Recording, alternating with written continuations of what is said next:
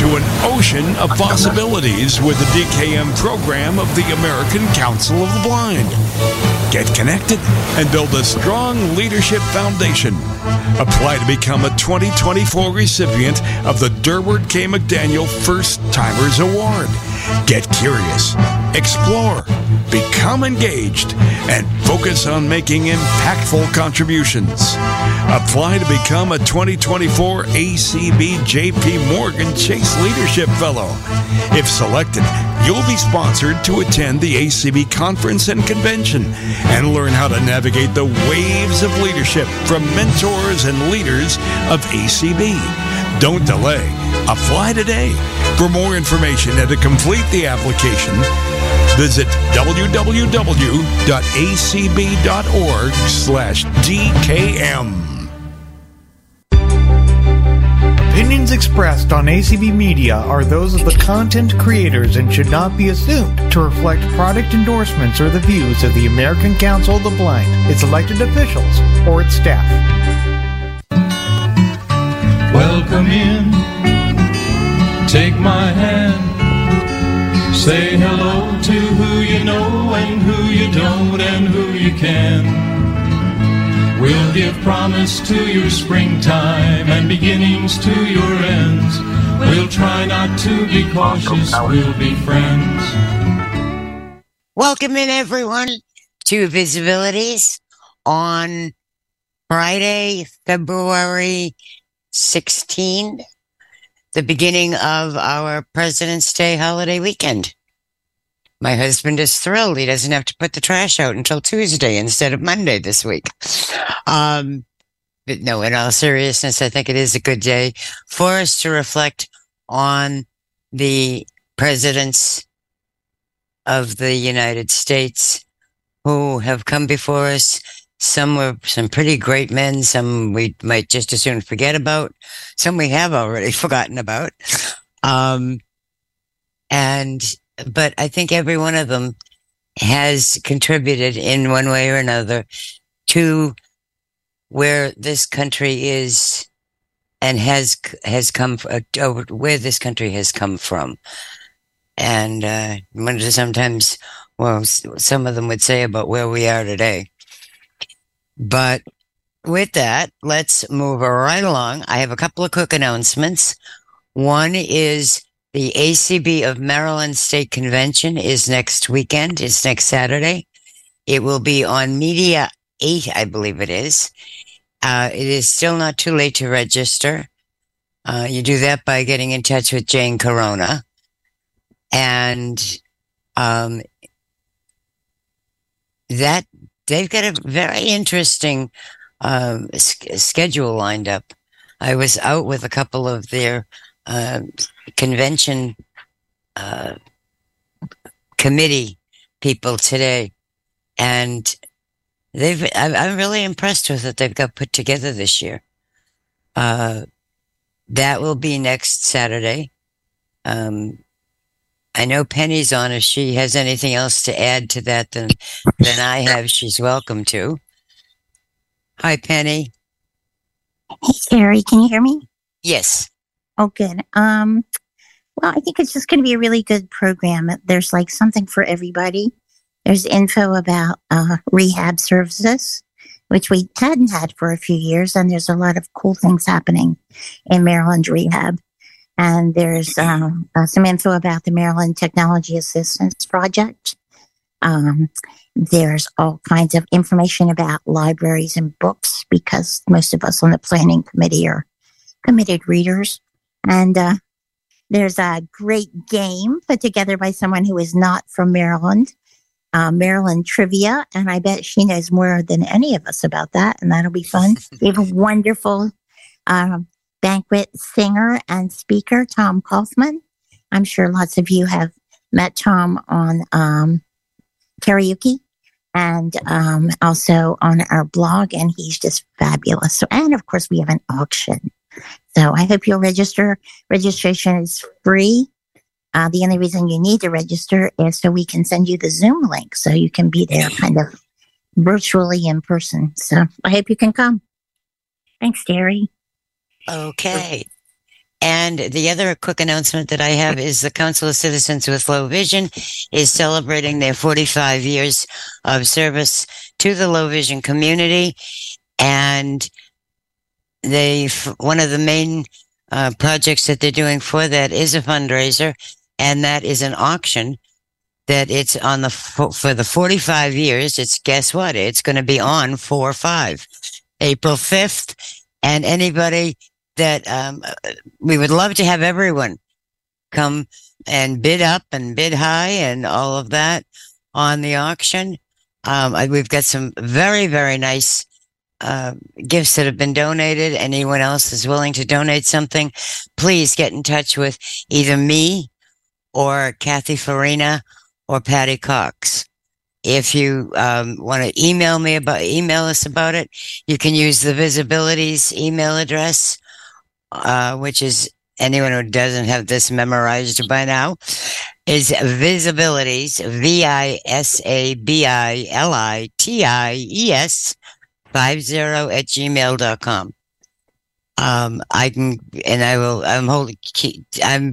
in charge of putting together the master list of all the donors and the items.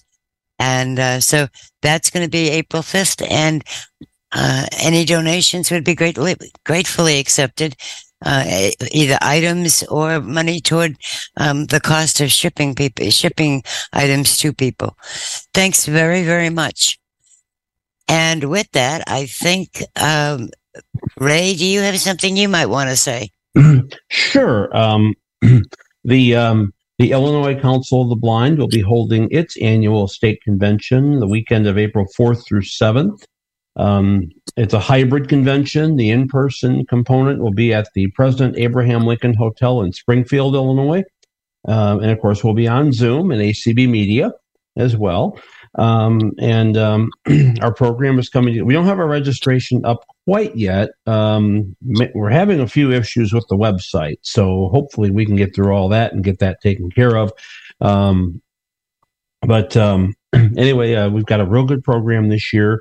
One agency that we have not had for a few years is the Illinois School for the Visually Impaired. We're going to have them coming, both presenting and speaking, along with our rehab update. We have our new director for the Illinois State Library Talking Book and Braille Service coming.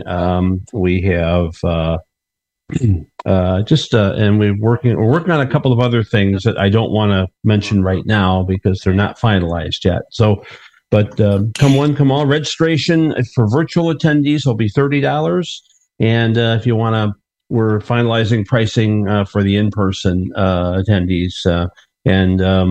So if you want further information on that, you can contact our office either at 217-523-4967, or you can send an email to icb@icbonline.org.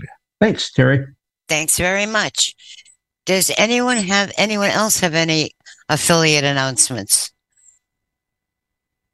I think not. So let's get on with the show, as they say. Terry, you have a hand. I don't know if you want to. Oh, I'm take sorry. That. You're right. We do. Elizabeth. I have a question. Yes. I know what Alliance for Aging and Vision Loss is, and I know what CCLVI is. Is VISAbilities a separate organization? And if so, can you explain the differences between VISAbilities? No. Yes, I can explain it. No, it's not a separate organization. Oh, good, because I was. I'll tell you. Yeah. No dues here. No, what it is VISAbilities is a term that I made up. Right. About 12 years ago. Right. For something else, and Right. I liked it.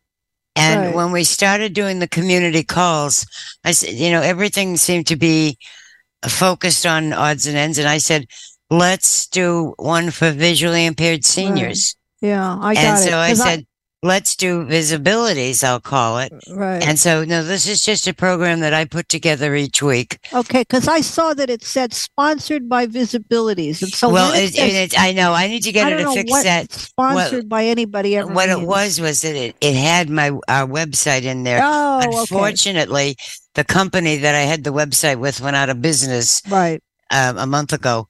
And so we've got to take that sponsored by out. Got it. But okay. no, that's That's what VISAbilities is, and we've always worked. I've always worked closely with AAVL. Oh yeah. Matter of fact, our first guest on our first show was Jeff Tom as president at that time. Right. And we periodically do things with them and with ACB Diabetics in Action and a lot of the other affiliates. As a matter of fact, I might as well put in right now. Next Friday night it will be the ACB Awards Committee. Is going to be on to talk about the various awards that ACB gives out at convention and the deadlines for them, and who the people were that many of those awards are named for, and that kind of a thing. So that's that. But I thank you for the question.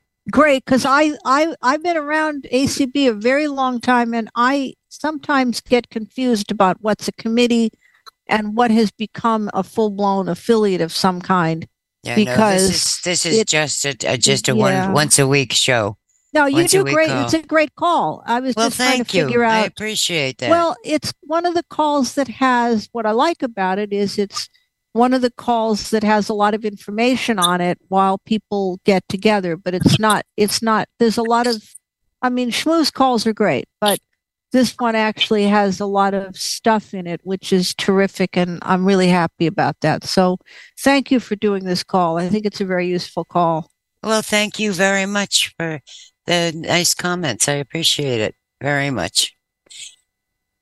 Let me continue now on to our guest, I don't want to say guest speaker, though she will be doing a good bit of speaking. Our guest this evening, who is Kathi Wolfe. Many of you may know Kathi. She lives here in the greater DC area. She has been involved in one way or another with ACB and with our organization for many years. Her partner was one of the dearest, sweetest, most wonderful people I ever knew. And she was the office manager for ACB back in the 90s and in FESH. And that's how I first met Kathi, was through Ann. And since then, I've watched Kathi grow so much with her books, with her poetry, and just with so much, taking on a home and a household to manage and such. And I've always admired Kathi. And I said, I would really love to have her on to tell us about her life as a reporter, a journalist, a poet, a researcher. She does it all, and she does an incredible job of it. And so, Kathi, welcome to VISAbilities. Oh, it's a pleasure to be on. I've always, valued all the friends that I have at ACB, and I've heard a lot about the show, so it's great to be on with you. Well, I'm thrilled to have you. You want to tell people a little bit about your background, if I haven't overdone it already myself, and how you got to I'm so impressed with myself. And how you got to where you are today, and how you got into the whole genre of writing and poetry. I think like a lot of writers, I just started writing as a child, and when I was a kid, I can remember. I think I was like the ripe old age of 5, and my brother, was this very sweet little boy of maybe 2.5 or 3. And he had the nerve to play with his trucks. And I felt that was just too noisy because I was thinking of my stories and I had to have my piece to write. So I remember just going to sleep in the attic because, I just needed to contemplate the masterpieces. I used to do something similar. I can remember sitting on the attic stairs reading my books. Yes. I had I had a brother and two sisters, so that there was always noise in our house. Yeah. So you could hide in the attic. Yeah. Attics are good that way. So my folks finally just put a bed in the attic. They were like, okay, let the kids sleep in the attic. And then I can remember I was just talking to myself, and I was like maybe 7 years old. So my mom and dad are like, okay, this kid must have an imaginary friend, and she's way too old to have an imaginary friend. So do we talk to the doctor or what? So they asked me, like, who are you talking to? And I'm like, I'm not talking to anybody. I'm just making up stories. So they just gave me a little tape recorder. They were like, okay, tell stories. And so I just always been writing. And then, I did some writing when I'm in my 20s. I did some poetry. It wasn't that great. I started to just do some, journalism for like the Disability Press. And then, I did some writing, some op-eds, for some commentary for the Progressive Media Project. And I did some reporting on religion and ethics and, stories like when Dolly, a sheep, was being cloned for religion service, which is I think it still exists, a wire service that covers like religion and ethics. And my partner, who you talked about, Anne, would say to me, well, why don't you write some poetry? And I was like, no, I just should be doing journalism. But anyway, after Anne died, I just started writing poetry, I think, out of grief. And I was seeing, a very helpful bereavement counselor. And finally, I guess I showed the counselor some of the poems I was writing. And it turned out that the counselor, that she had studied poetry, and she said, I shouldn't be doing this because I don't evaluate, my client's poetry, but I think you have some talent. And there's a writer center in Bethesda, which offers, some very good poetry workshops. So she said, why don't you go there and take a workshop? I think you should have some talent. So I started doing that in around 2002, I think. So that's how I got into doing poetry. And reporting, I think I just got into it. I mean, I've just always been nosy. I've been nosy. And ever since I can remember, my parents, from the time I was a kid, they were like, you ask too many questions, which is not good in life. If you're a reporter, that's an asset.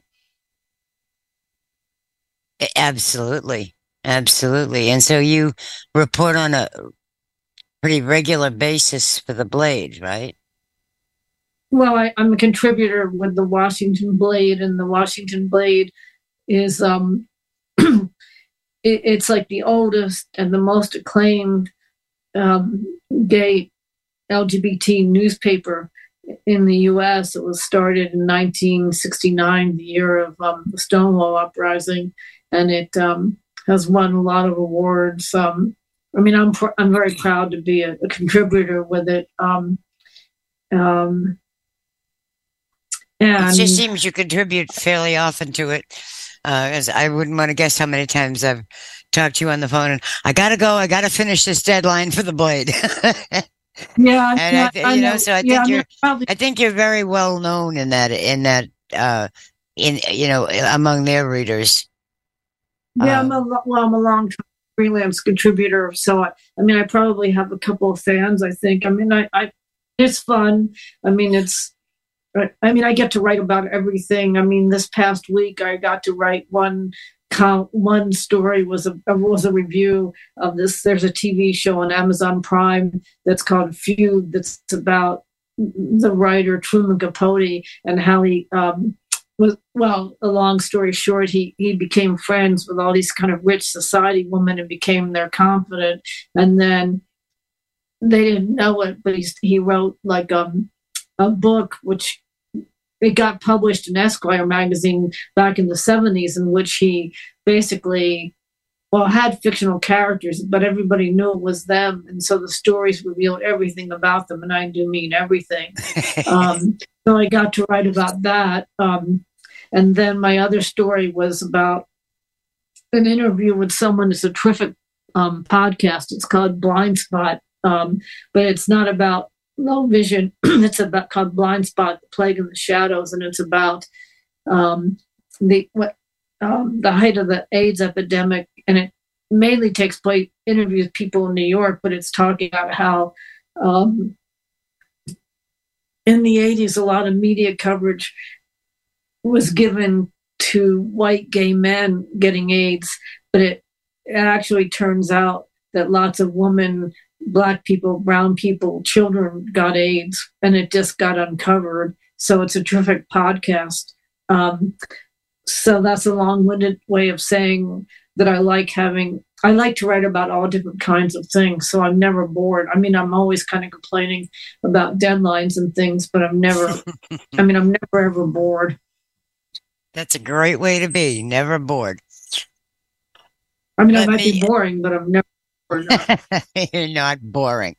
We've sat through a number of Kathy's poetry readings and have enjoyed every one of them that we've gotten to. Nowhere near as many. The best one was I got to interrupt you and tell people about the one that we had. Was a great reading. Penny generously, we had a book launch party for my last book, Love and Kumquats, and it was a great poetry reading. But the two guide dogs, the dearly beloved Willow and Rudy, two wonderful guide dogs, they were sitting there at the party, and the people, everyone was very engaged with my poetry, which was fabulous. But we all looked, and the two dogs were off duty and chewing the bone, and they were looking at each other like, okay, these people are listening to poetry, but we have the real deal here. We've got this great bone. They did. I have pictures of them. It was our Frank's Rudolph and Penny's Willow. Willow and Rudolph loved each other.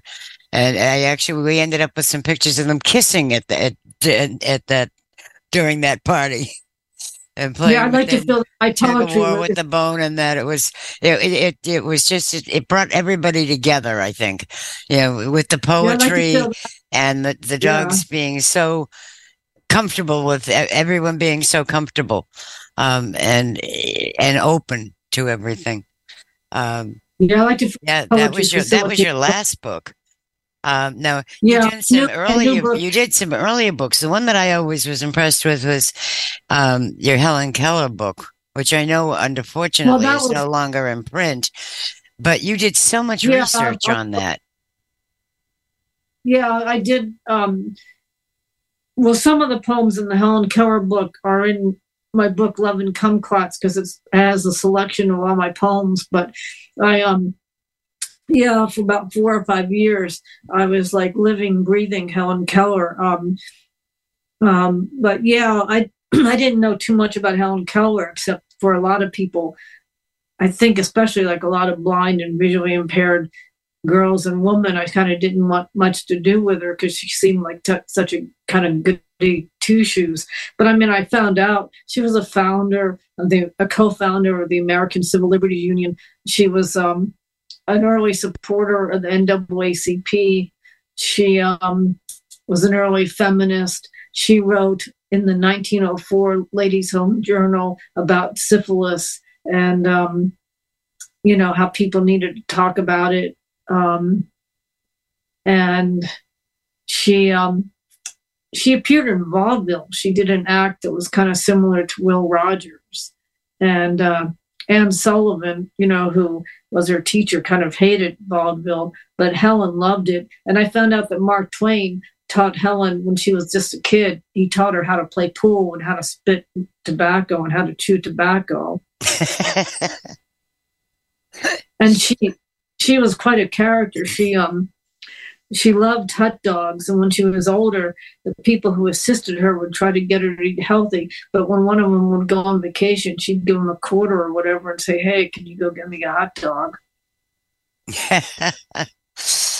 I love hot dogs. I miss hot dogs. I haven't been able to, not supposed to eat them.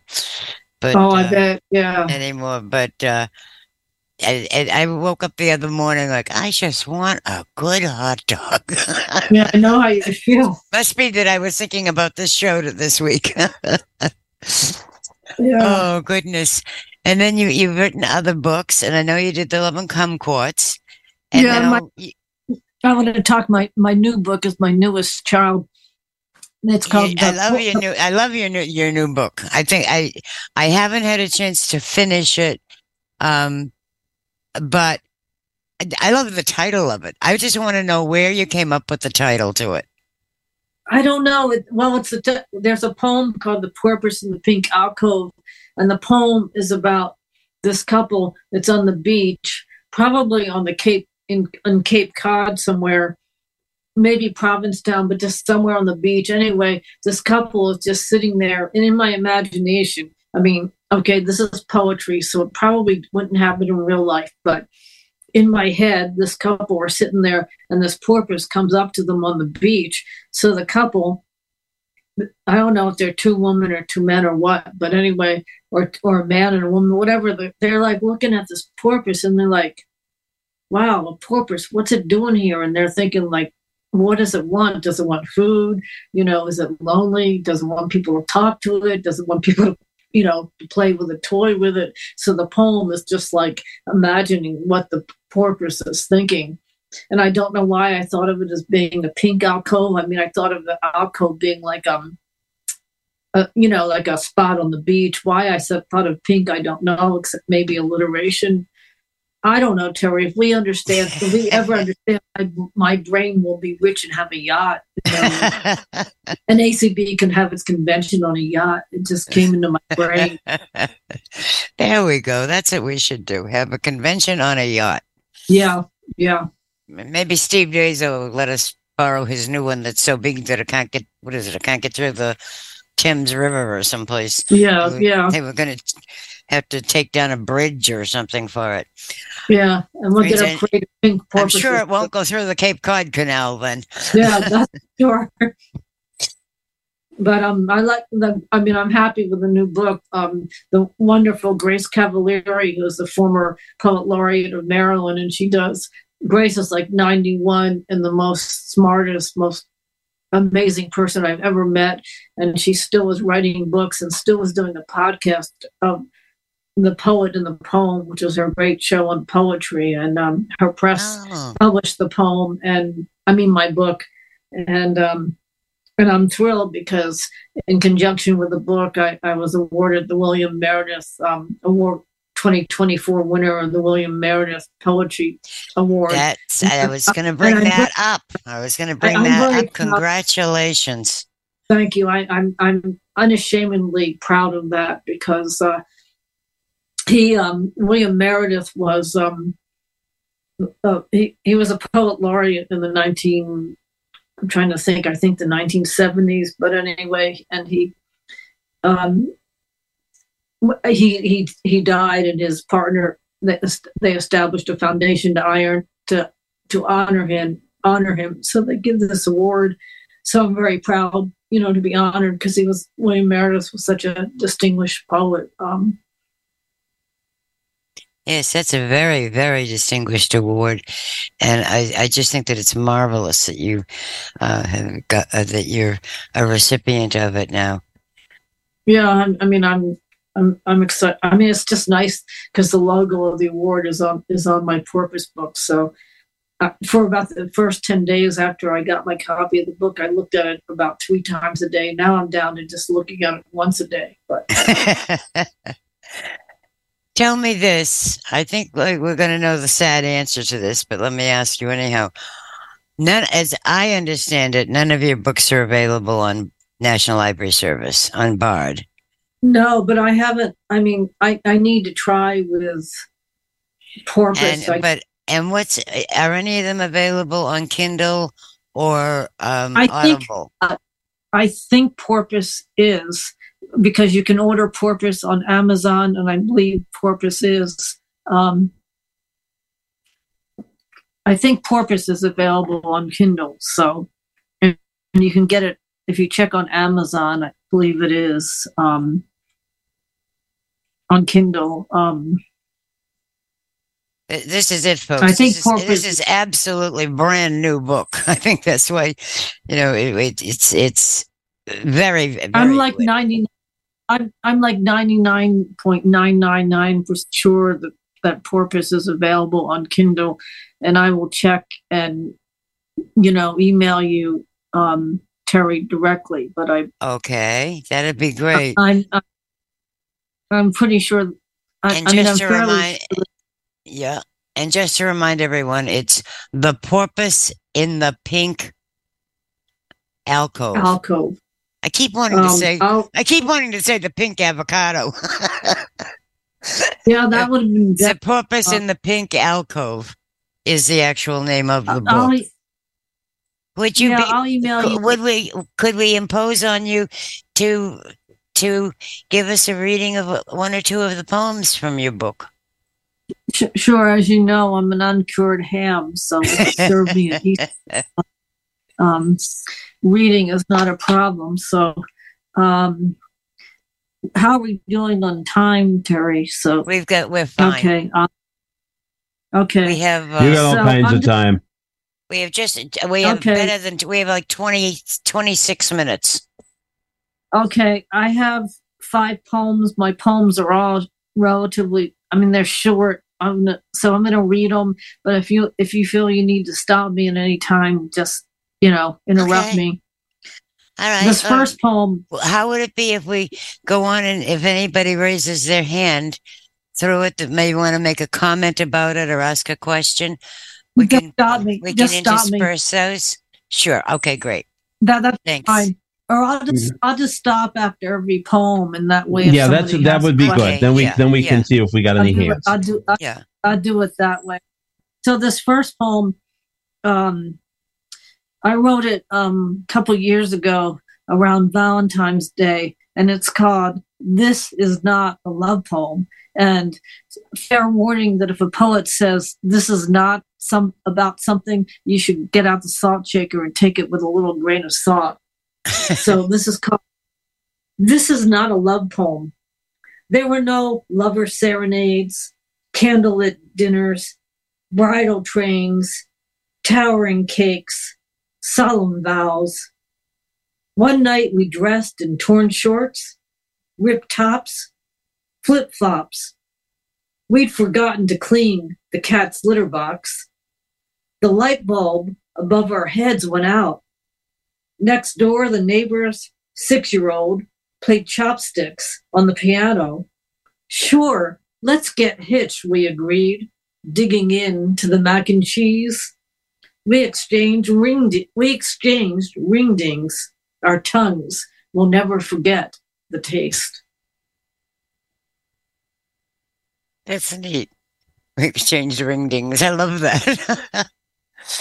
But I think that's what the way it strikes me anyway is, we go through so much in marriage preparation of the ceremony and the reception and the honeymoon and the this and the that.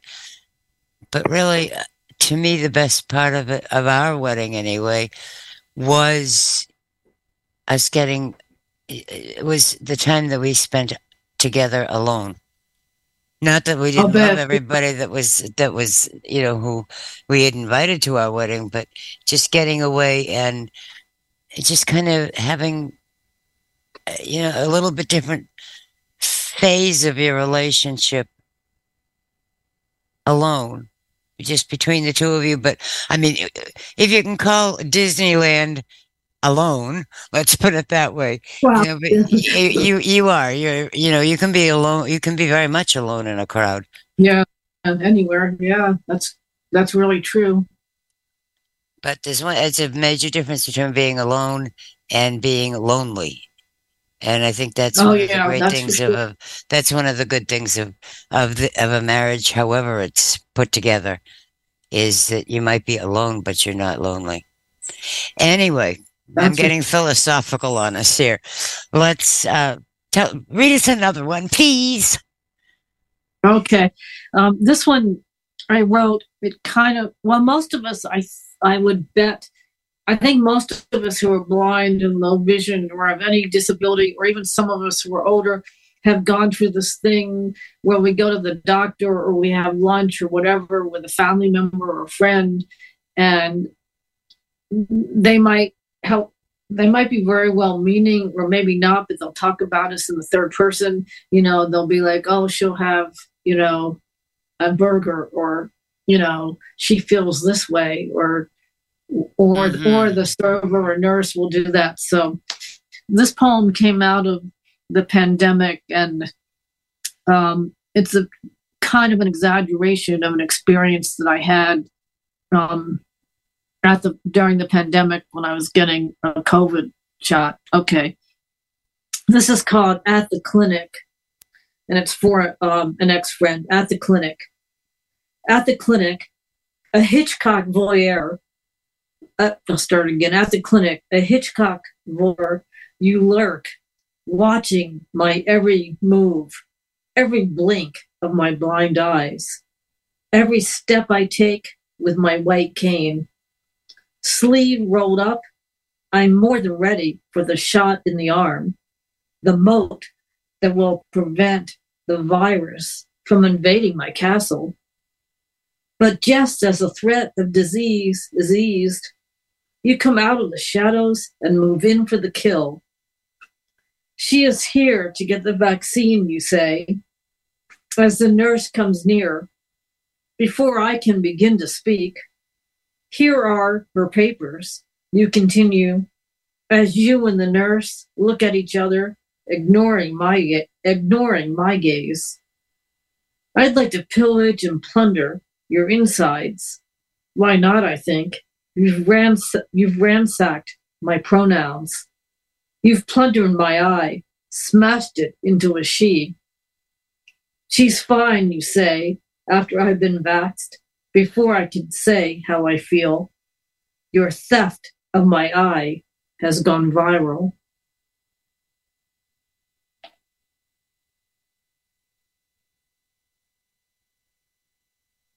It's something that we've all experienced. I experienced it just this afternoon. I'm talking away back and forth with the person at the pharmacy, and my cab driver happened to be standing next to me, and he's a friend, and he was concerned about my managing to get the walker onto this elevator that's very weird. And so he had come up with me. And when we finally got to the end, she just turned to him and said, "Can she sign this, or will you?" Oh, wow. Yeah. Where the heck did that come from? Yeah. It's something that we all live with and deal with in our own ways, I think, every day. I think we've all dealt with that. I do want to remind folks that you are more than welcome with any input to raise your hands. And in the meanwhile, how about another one for us, Kathi? Okay, so this is a change. I love movies, I think, because I can, I can see them, well, if I'm near, the screen, or my TV or whatever, because, they're big and large. And so I tend to think sometimes almost like a movie, think life seems like a movie sometime. So this poem, is called The Kiss. The Kiss. At the sidewalk cafe, sipping latte, I edit the director's cut of the movie of our day. Not much action, an epic battle over spilt milk. We embrace, one long kiss, eyes closed, before our bedroom mirror. We wish our smooch would fix the shingles on the roof, silence the neighbors' nervous poodles bark, or at least bring world peace. No such luck. The roof still leaks. The pooch keeps howling. The boy down the block just died in Iraq. We fade out, hoping for a better movie on another day. Very interesting. Very, very, very interesting. So much does happen in our days that I don't think I usually do sit back and look at all of it. Me, the eternal optimist, I tend to look out to see what did I accomplish, or what got done today? But I think that's, it's more realistic to look at the world the way it really is sometimes and get past. Yeah, I think it's kind of pessimistic. On the other hand, I guess the guy in the couple or the woman or whatever, in my head, I sort of picture this as being a guy, but it doesn't matter. I think they're still hoping to have a better day. So maybe we'll all have a better tomorrow after the snow. We're all getting a snowstorm tonight, so we'll see what happens. Yeah. We'll put that in our thoughts of tomorrow. We'll think of our thoughts of that tomorrow night. Yeah. Oh, goodness. Let me ask you a question. I know you've got another poem, and I'm anxious to hear it, but let me like to touch on something a little different for a minute. And that is one of the things that I remember the first time we went to one of your readings, it struck me, and it always has since, because I would never have the guts to do it, quite honestly, is what did I do? I'm getting a little nervous. No, it's how well you present yourself, and you present your poems by using, I wouldn't even want to guess what font, print, so that you can still have it, basically down by the podium and be reading it and still being able to look out at your audience, so that you really connect so well with people. And I've just always been very impressed by that with you. And, that you let your low vision and blindness be kind of hey, it is what it is. It's a secondary part of me. It's not me, and I'm the second. It's not the biggest and the most important thing. My poetry is the most important thing, or I guess that kind of thing. And I just, it's something that I think it's amazing how you do that. And I didn't know if you could give any of us some good tips on it. I don't know. I think it's just evolved over time. If you do something often enough, it kind of sticks. I don't know. I think I realized early on. What I remember about that first night was you approached the podium with, it had to have been at least an inch high stack of paper. I was like, what is she going to read? It's got to be like a Bible or something. It's that long. And and folks, as she read each page, which may have only had, 6 lines on it or something, it would just go on the floor, and the next one would go on top of it on the floor. And then at the end, she said something about, well, excuse my other side, while she turned around and bent over to pick up all the papers off the floor. That it just made people, it kept people from being uncomfortable. It made people very comfortable and could relate. I don't know. I have a weird sense of humor, which helped, I think. I think the first time I read, I just took one side of papers to the left and one to the right, and I was like, this is DC. I'm going to be, nonpartisan or bipartisan or something. But I don't know. I think I realized early on that I wouldn't be able, even if I wanted to, I couldn't hide, my blindness or low vision. There'd be no way to do that.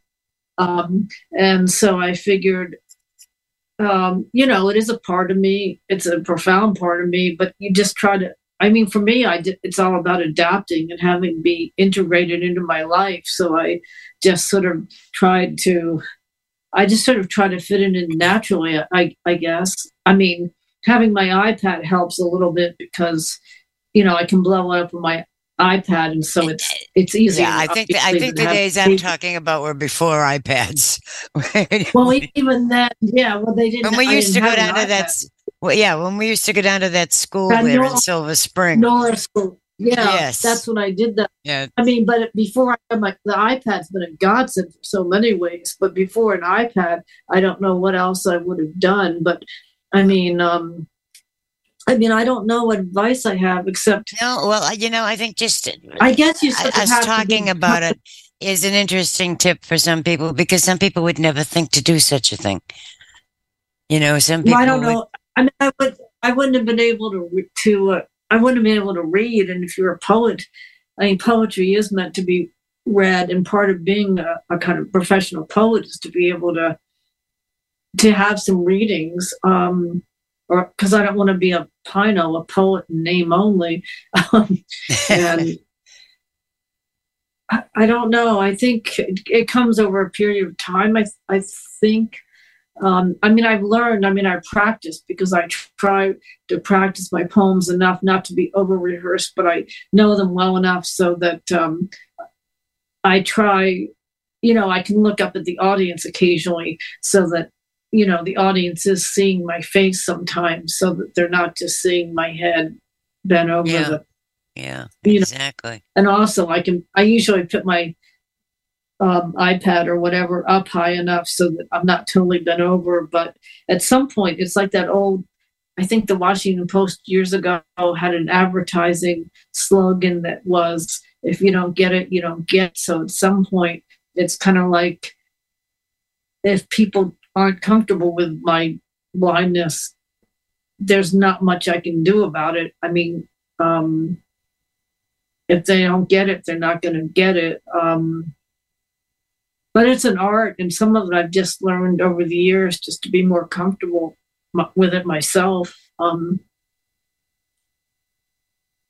And you've done well with it, Kathi. I guess that's all I was getting at with it, is that you've done well with it. Yeah, thank you. And I thought that it just struck me as one of those great little low vision tips and tricks kinds of things that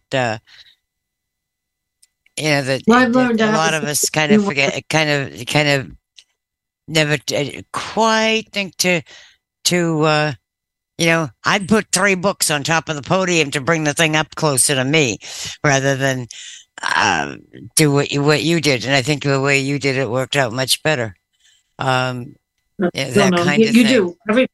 And that's it. It's the more we all, whether it's a low vision issue or a blindness issue, blindness technique or what have you, I think we all can have the great opportunity, especially I like to think on calls like this, of being able to exchange some of those ideas, so that, you can think about doing this today, and I can think about doing this. What somebody else said 3 weeks ago might finally sink into me, that kind of thing, that we all have the opportunity to learn and to exchange and learn from one another. And let me just check time too. We have 12 minutes, and I think you've got one more poem for us. Well, I have two short poems. I have a Helen Keller poem and a very short one I was going to end on. Okay. Well, then let's do the other one first, and you can still save that one to end with. That's fine. Well, I'll do the Helen Keller one first. Well, we're fairly certain that Helen Keller, she was a regular person with passions like all of us, and we have evidence that she was set to marry this fellow named Peter Fagan, but that her family and her teacher, everybody disapproved, so the marriage was nixed. So this poem, I mean, they took out a license in Boston, but everybody in Alabama and whatever nixed it. She was like 36 years old at the time, this was like, I don't know, 1916 or something, but that's how things were then. Anyway, the poem is called She Loved Hot Dogs So Much.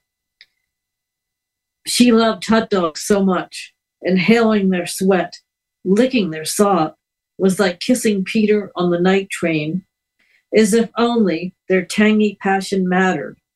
Before her teachers' protestations, her mother's remonstrations, her brother's gun waving, against her deaf-blind, mouth-watering love, ended their ride to what she'd always wanted, not fame or fortune, but the salted happily ever after, where kisses taste like mustard, embraces char on the grill, and love, like onions, makes the eyes water.